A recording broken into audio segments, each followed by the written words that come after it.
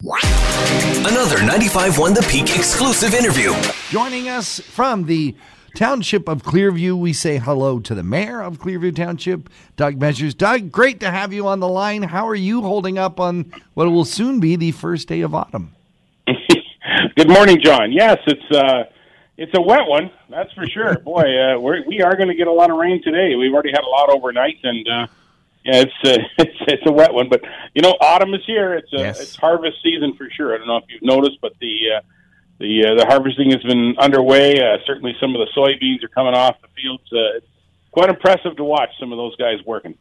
Mayor Measures, of course, the province now under the auspices of having to show that you have been double vaccinated to get into certain things and do certain activities. How much is this going to affect the operations at Clearview Township? Okay, it's actually quite significant. We will now be screening everybody coming in and out of or going into our arenas. And today is a significant day for our arena in Stayner, as today is the kickoff to Clearview minor hockey. The Clearview Canucks minor hockey is on the ice today, this afternoon. So, and today's the first day that we'll be participating in this provincial directive to screen people. So yeah, basically it goes like this: anybody who's 18 years of age or older has to show their passport, their vaccine passport information, or have their medical doctor's certificate indicating why they're not. So that's happening at the arena. It's interesting to note, John, that although this is a provincial directive, many sport organizations across the province are adopting their own policies, and the Ontario Minor Hockey Association has directed minor hockey to do this right across the province. And so there's a combination of both the OMHA directives as well as directives from our Simcoe Muskoka District Health Unit. So that's what we're doing at the arena. We're going to be doing the screening. Who's involved in that screening, and is this going to be arena staff, and have you had to heavy up on staff to make sure this happens, or does this fall on the volunteers in the organizations that are using the facility?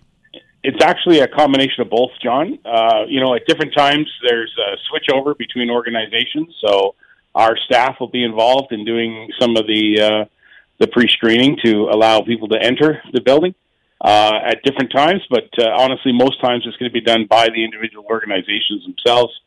So, it's certainly scheduling of staff and having staff available is a challenge for any business right now. My goodness, the restaurant and the service industries are certainly having a hard time with keeping staff available and being able to provide service. I've heard some stories about restaurants having some real challenges right now, but I do know that our management have adjusted schedules and worked with our staff members at the arenas to make sure that the facilities will be properly manned and properly maintained, and we're going to do everything we can to follow all the correct procedures, which is, it's another one of these changes when it comes to COVID. We, as a society, we have to do something about fighting this COVID-19. It's a real thing. There's some people that claim that it isn't. It is absolutely real, and we all have to work together on this. And so, I really hope that people are going to be very, very cooperative and understanding over the next few days as we transition to yet again another form of restrictions in our lifestyles. In one level, I'm starting to get fed up with all the new changes and new restrictions and new rules, but at the same time, we're putting kids out on the ice and we're playing some hockey, and that's been a while. It's been a while, and that's true, and so I'm sure there's a huge excitement in hockey families where they're going to have access to the rink again and be able to go out and play, and I'm sure it's well worth it.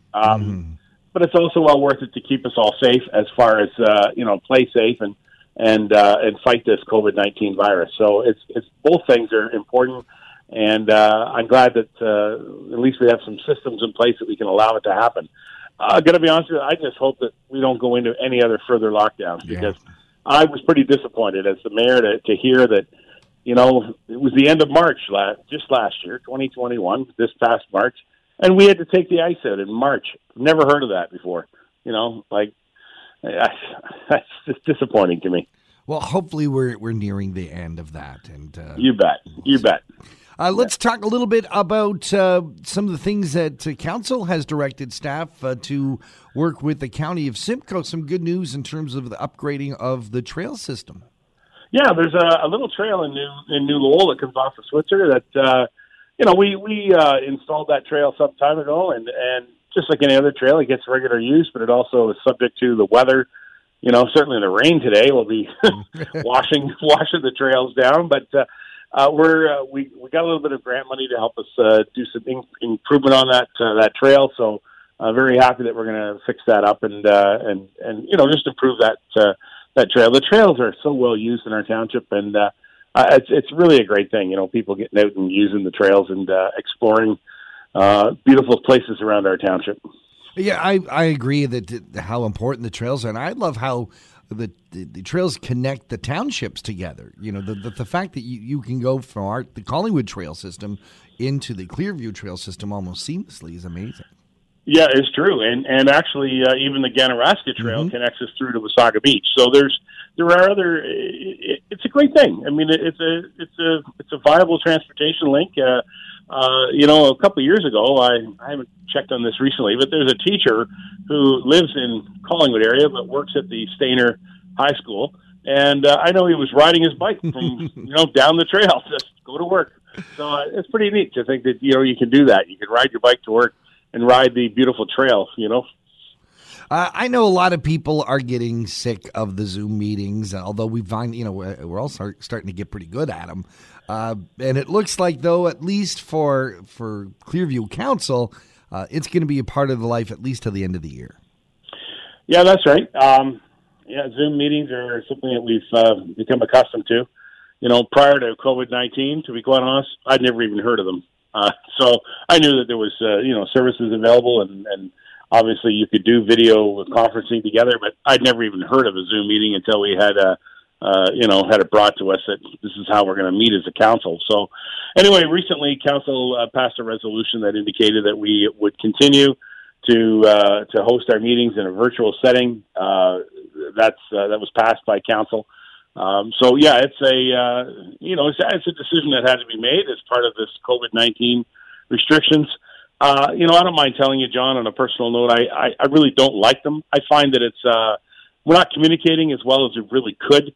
Communicating is not just about talking to people on the phone or talking to people on a Zoom meeting. It's being in person and certainly, gestures and the body language and so on is part of how we communicate as people. And I personally like having meetings with people in person.